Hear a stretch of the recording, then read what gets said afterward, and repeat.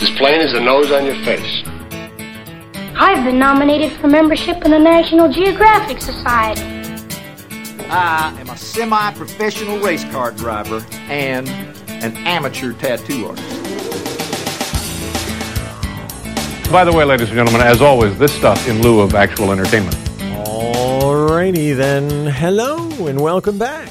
This is Story Time, and I am Gamer Dude. Glad to have you with us for some more stories this week. This week we're going to talk about kitchen stuff again. We've talked about cooking and recipes over the years, and I'm going back to it for a slightly different reason this time. With all of us still in kind of a self-imposed quarantine at the time that I'm recording this, I figured looking into the kitchen is a good way to entertain ourselves because we're all spending time eating and drinking and trying to come up with different snacks and different foods and kind of going back to the way things used to be. And when I say that, I mean the way things were when our parents or our grandparents were home much more and baking and cooking in the kitchen. Kitchens were very different when I was a kid. I mean, to this day, the kitchen remains the focal point of most houses. People gather there for their dinners, for their lunches, to mix the drinks, to get the barbecue ready, to do whatever. Everybody gathers in the kitchen. But when I was a kid, actual cooking took place there. I know that sounds weird. We cook in the kitchen now, but we eat takeout, we bring in the Chinese food, we order in. There's a lot less actual cooking now than there used to be. When I was a kid, Mom cooked. My mom had recipe books, and she had lots of those recipe books, which I have. I inherited a lot of my mom's recipe books after she passed, and I still use them for certain dishes. Listen to me, calling them recipe books. They're cookbooks. You know what I'm talking about, cookbooks. They're books with recipes in them. So they're recipe books, right? They're cookbooks. But anyway, back in the day, she used them for everything. She had the Betty Crocker cookbook. She had the Better Homes and Gardens cookbook. She had a cookbook called the Settlement Cookbook. Now, these aren't those little pamphlets you find in the supermarket, and anything less than 100 pages to me is a pamphlet. Pillsbury recipes for quick breads. 101 things you do with chocolate. I mean, you see those in the checkout line. Those are not cookbooks to me. I mean, they have recipes in them. But those old school cookbooks, they had an introductory section. They had a section about measuring ingredients. They had a section about substituting ingredients. They had a section about how to heat up the oven properly, how to mix things properly, how to measure things properly. It was almost like taking a home economics class just by reading the introductory paragraphs of any of those cookbooks. So the kitchen was the focal point of the creation of every meal. Breakfast, lunch, dinner, the snacks, the desserts, it all happened in the kitchen. And I got to thinking about the kitchen too, because I remember we had canisters for various ingredients. And I see them kind of making a comeback. And you know the things that I'm talking about, the jar that says flour, sugar, coffee, tea. Ours were not so formal. We didn't have marked canisters that we displayed on the counter with any kind of a motif. We had 2 large Tupperware containers for the flour and for the sugar. And I remember that was the big thing. We had these huge Tupperware containers in the pantry. And you could tell by looking because you could see inside the container. This was the flour, this was the sugar. But we had separate containers. We had a separate container for tea bags. Nowadays we have a fancy tea canister. But back in the day we had just, whatever we could use. My mom collected Tupperware, so we used a lot of Tupperware. My grandmother had mason jars. She used a lot of mason jars. Same thing with the seasoning, too. We had a seasoning cabinet. We didn't have any fancy canisters like they do now. You get these little containers that are hand-marked nutmeg, ginger, paprika. I mean, Mom would go to the supermarket and just buy whatever she needed. The McCormick paprika, or nutmeg, or black pepper, or white pepper, or whatever seasoning that she needed. But the spice containers were just the spice containers you got at the supermarket. The canisters were just whatever you could put your hands on that had a seal, so you could keep the sugar fresh, so you could keep the flour dry. That's what we used back in the day. And cooking from scratch was the thing. I mean, you needed those canisters. You needed those ingredients. You needed those spices, because everything was from scratch. Hamburger Helper was something that came out in my lifetime to make it easier for people to cook meals. Instead of coming up with a recipe out of a cookbook, you would just dump the Hamburger Helper in with your ground meat and boom, there's your meal. Mom would have recipes for ground beef, for turkey, for chicken. If we wanted potatoes, there weren't instant potatoes. You would peel potatoes or bake potatoes in their peels, depending on how you wanted your potatoes. If you wanted mashed potatoes, you would cook the potatoes, either baking them or boiling them, and then mash them up by hand. There weren't any prepared containers. Bob Evans didn't have any containers in the stores when I was growing up. If you wanted mashed potatoes, you made them from scratch. If you wanted some kind of marinade on your meat, you know what you did? You made a marinade from scratch with ingredients. A little oil, a little water, a little oregano, maybe a little salt, maybe a little pepper. Put that all in a bag or a bowl and let the meat sit in it. That's how you would marinate meat in the day. We didn't have these prepackaged marinades, World's Harbor, McCormick. You did it yourself. Sometimes you did it from a recipe that Grandma handed down. Sometimes you made it up yourself. Sometimes you did it from a recipe in Betty Crocker. But you always had a recipe. And actually, one of the things I'm going to do at the end of the episode is I'm going to share another recipe, speaking about recipes. But this, unlike all of the other recipes I've given you, this is not a recipe that I've actually used. I have a little notebook with recipes that my mother had stashed in the cupboard. She had actually a couple of notebooks and one of those little recipe boxes, you know, the old school recipe boxes with the 3x5 cards in them. She had recipes all over the place. So I have a couple of notebooks with some ancient recipes, and I don't know where they came from. And sadly, I have no one that I can ask, because no one's left. Were they from my mom? Were they from my grandmother? From my aunt? From my great aunt? From Mrs. Grady down the road? I don't know. But I have a bunch of mystery recipes. Mystery because I don't know where they came from. But I'm going to share one with you. I haven't tried it yet, but I'm going to give you the ingredients. I'm going to tell you what the recipe says. I'm going to try to interpret it for you. And if you want to try it, let me know how it comes out. But that's one of the things that families did in the kitchen. They would use recipes that were either from the cookbook or passed down from generations past. So I have bunches of these mystery recipes, and I'm going to give you one. But we'll get to that in a few minutes. But back to the kitchen. Grandma, Ma, my aunt, everybody would do things in the kitchen that we're just starting to do again because we have the time to do it. For instance, how many people are baking bread now? If you've been to a supermarket in the past few weeks, flour, yeast, these are things in short supply now because people are trying to bake bread again. My mother used to bake bread all of the time. Sometimes a yeast bread, which requires time. The dough has to rise, it has to be kneaded, it has to be punched down, it has to rise again. She would do that. And she would make the quick breads that don't require yeast. Banana bread, zucchini bread, all different kinds of bread that don't require yeast but are still really good. There's something about baking bread that just feels good, and the smell in the house, it's so good. So baking bread was a thing we used to do, and we're starting to do it again. And that's not necessarily a bad thing because home-baked bread is so much better than anything you can get in the store. Forget the smell in the house. With all of the preservatives they put in store-bought bread, once you have home-baked bread, you're not going to want to go to the store anymore. You're going to want to do it yourself.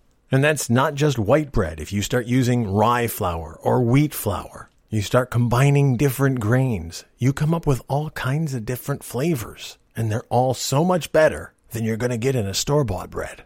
And then, of course, sourdough. Yes, sourdough bread requires a lot more work than regular yeast bread. You have to have a sourdough starter. That can take a week to make. But people used to do that as a regular thing. By the way, sourdough starter, if you do any research about sourdough bread, you'll see that making sourdough, not a complicated process. But back in the olden days, Grandma would make a sourdough starter, and the base of it would literally last for years. And she would pass it on to her daughter, and then she would pass it on to her daughter. Because the base you just keep in the fridge for forever, as long as you keep it working. I'm not going to bore you with all the details of sourdough bread. I'm sure you've heard a lot about sourdough bread over the past few weeks. If you're at all interested in it, there is a lot of information out there about it. But that was a thing. You would pass sourdough starter on to your kids, because everybody made bread. So if you're making sourdough starter now, set some aside so you can pass it on.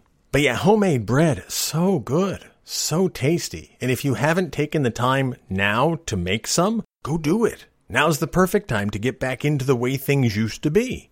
The same applies to homemade pasta. Now, I've never made homemade pasta. I've actually never had homemade pasta that I made or that my mother made because my mother didn't make pasta. But I've had homemade pasta and it's really good. Just like homemade bread, homemade pasta is something that used to be done all of the time. I mean, depending on your family and where you were from. And don't get me wrong, there's nothing wrong with buying a box of Barilla pasta and cooking it and eating it. That's fine. But there is a difference. So if you get the chance and you have the equipment, homemade pasta is worth the effort.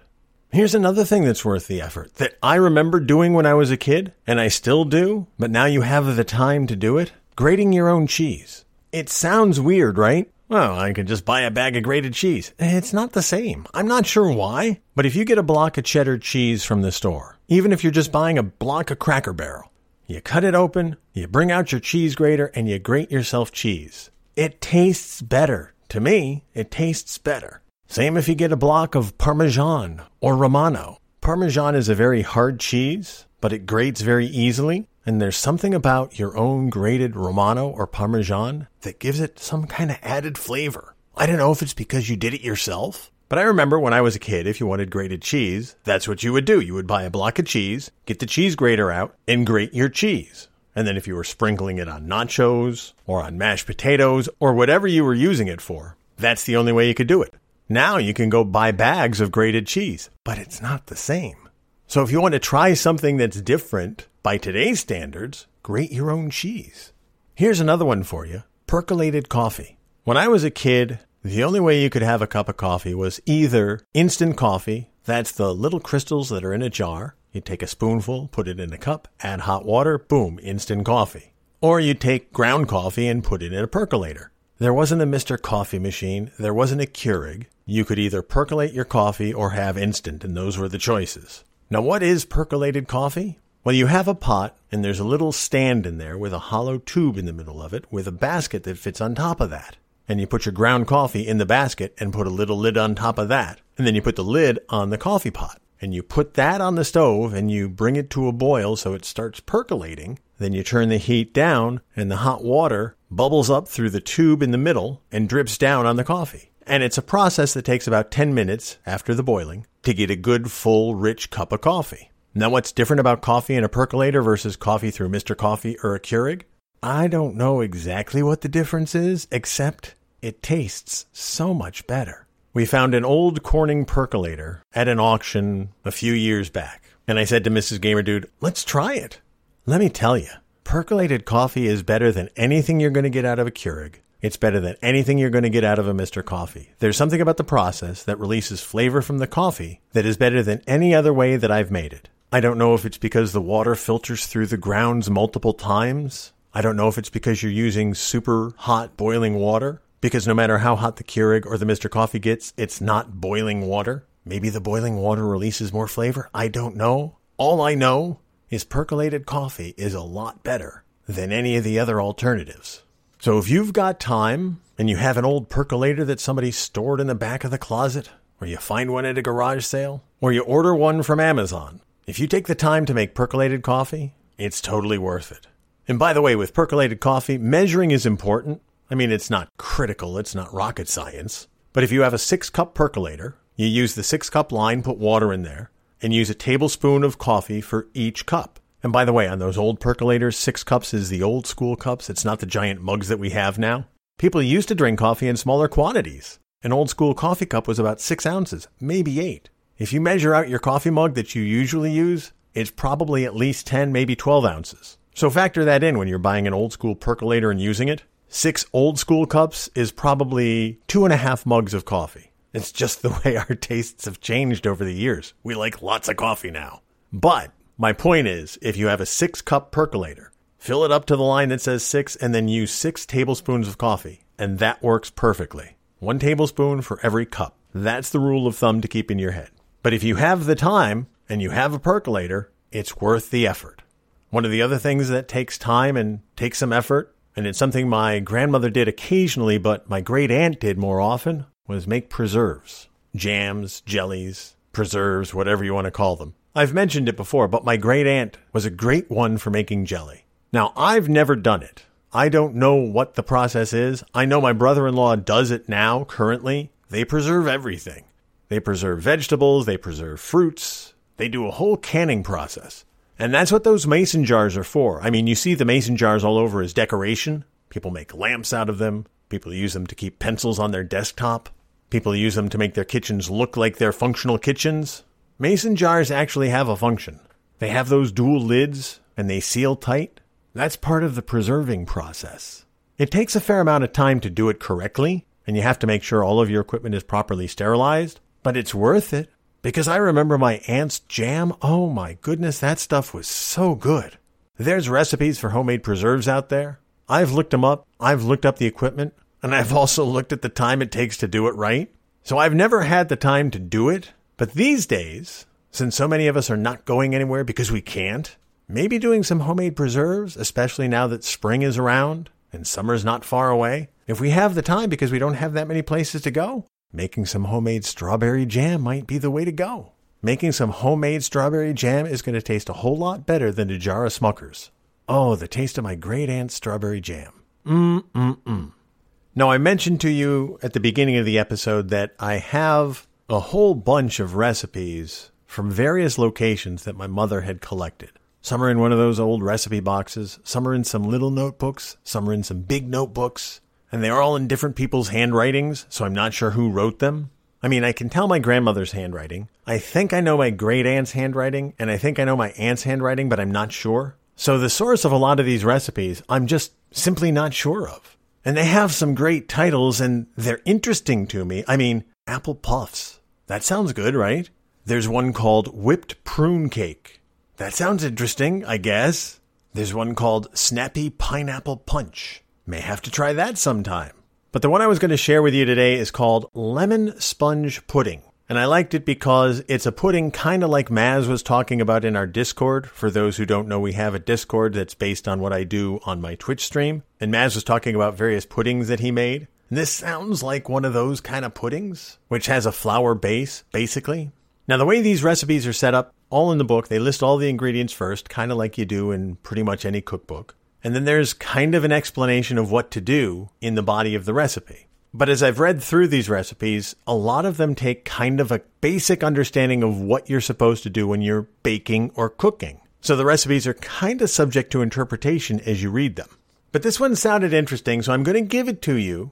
Try it. I've never tried this, so I can't tell you if it's tasty, if it's not, if it's great, if it's horrible. But I like all the ingredients, so how bad could it be? So here's the mystery recipe for lemon sponge pudding. It says you need a cup of sugar, 3 tablespoons of flour, a pinch of salt, 2 eggs, a tablespoon of melted butter, a cup of milk, and the juice and rind of 1 lemon. Now it says here the rind of a lemon. In today's parlance, when we're talking about the rind of a lemon these days, we talk about lemon zest. They didn't call it lemon zest back in the day. They would say you need the rind of a lemon. And here's how I know that. Here's the first step in the recipe. Mix sugar, flour, salt, and grated rind and juice of lemon. So whoever wrote the recipe is telling you grate the lemon rind. So that's what you do with a lemon rind. You put it on the grater. The grater that I mentioned before, you use the finest little setting on it, and you rub the lime back and forth or lemon back and forth, and that's how you get all of the zest off of it. That's what it means when it says the grated lemon rind. You're grating all of the color off of the lemon, and that's the lemon zest, or the lemon rind. So according to the recipe, you mix all that stuff up. First step. Then you add the butter, the milk, and the slightly beaten egg yolks. Okay, so they weren't really clear at the very beginning of the recipe, but what you're going to have to do is separate your eggs. And I've talked about this in the past, but what that means is you crack the egg open, you let the white drip out into a cup, and you keep the yolk in the eggshell. It's hard for me to describe how to do it. You can look up videos on how to separate an egg. That's what you want to do. You want to separate the egg. So you're going to separate 2 eggs here. You need 2 egg yolks in one bowl and 2 egg whites in the other bowl. And you'll see why you need the egg whites in just a second. But to repeat that, it said, add butter, milk, and slightly beaten egg yolks. So again, interpreting the recipe for you, you need to take the egg yolks, beat them a little bit with a fork, add the melted butter and the milk, and then pour that in the original mixture. The next step in the recipe, fold in stiffly beaten egg whites. Now what does that mean? Okay, well, as I said, you've separated your eggs. You have a bowl with the yolk, and you have a bowl with the whites. You're going to put the egg whites in a mixing bowl. If you have a little hand mixer, that's the best way to do it. But if you don't, use a whisk or use anything to beat those egg whites until they're frothy, until there's some air in them. That's what stiffly beaten egg whites are. And if you've never done this, it's going to freak you out a little. Because if you have egg whites and you beat them for about 4 minutes it takes, if you have an electric mixer, the egg whites become stiff and airy, and for lack of a better term, poofy. So you're going to take those stiffly beaten egg whites and fold them in, that means gently mix, into that whole pile of stuff you've already got in a bowl. Now the next step of the recipe says, set in pan of water and bake. So we've left out a couple of important things. Presumably, you're making this in a mixing bowl. you're obviously not going to put the mixing bowl in the oven. So what you're going to have to do is transfer everything that's in this mixing bowl that you've just put together into some kind of baking dish. The recipe doesn't tell us how big a baking dish, so what the hell are we going to do? Well, we're going to use our best estimate. Since I've never made this, I don't know how big a dish we should use, but I'm going to look at it. A cup of sugar, cup of milk. It's not a huge baking dish. Maybe like a 2-quart casserole, maybe. A cake pan would probably work if you have an 8 or 9 inch cake pan. That would probably work too. Depends on what you've got. But it says set in pan of water. That's something that you do with puddings, these baked puddings. You cook them in a pan of water. It helps keep it moist. It helps the way it sets. So you need to put your cake pan or your casserole or whatever you're using to cook your pudding in inside a bigger pan. So that's something you have to factor in too. If you have a cookie sheet, for instance, that has edges, that'll work. If you have a roasting pan, like the thing you use to cook the turkey in at Thanksgiving, that'll work. But you need to put your casserole or your cake pan with your mixture in it in a pan of water. And then put that whole pan into the oven. And it says here, 350 degrees, 30 minutes. I'm going to assume that works. I don't know for sure, but I'm going to try it at some point. But that's a recipe that's been handed down to me. I have yet to make it, but now I'm handing it out to you guys, and you can try it too. It sounds like it would be good, but I guess the only way to know for sure is to give it a try. So I will at some point. I don't know though, I may try the apple puffs first. Apple puffs? Sounds good. As I mentioned, I do have a bunch of these mystery recipes. I'm thinking I may do a podcast episode just on the mystery recipes, because I have tons of them I've never made, but they sound interesting. I have one for a vinegar pie.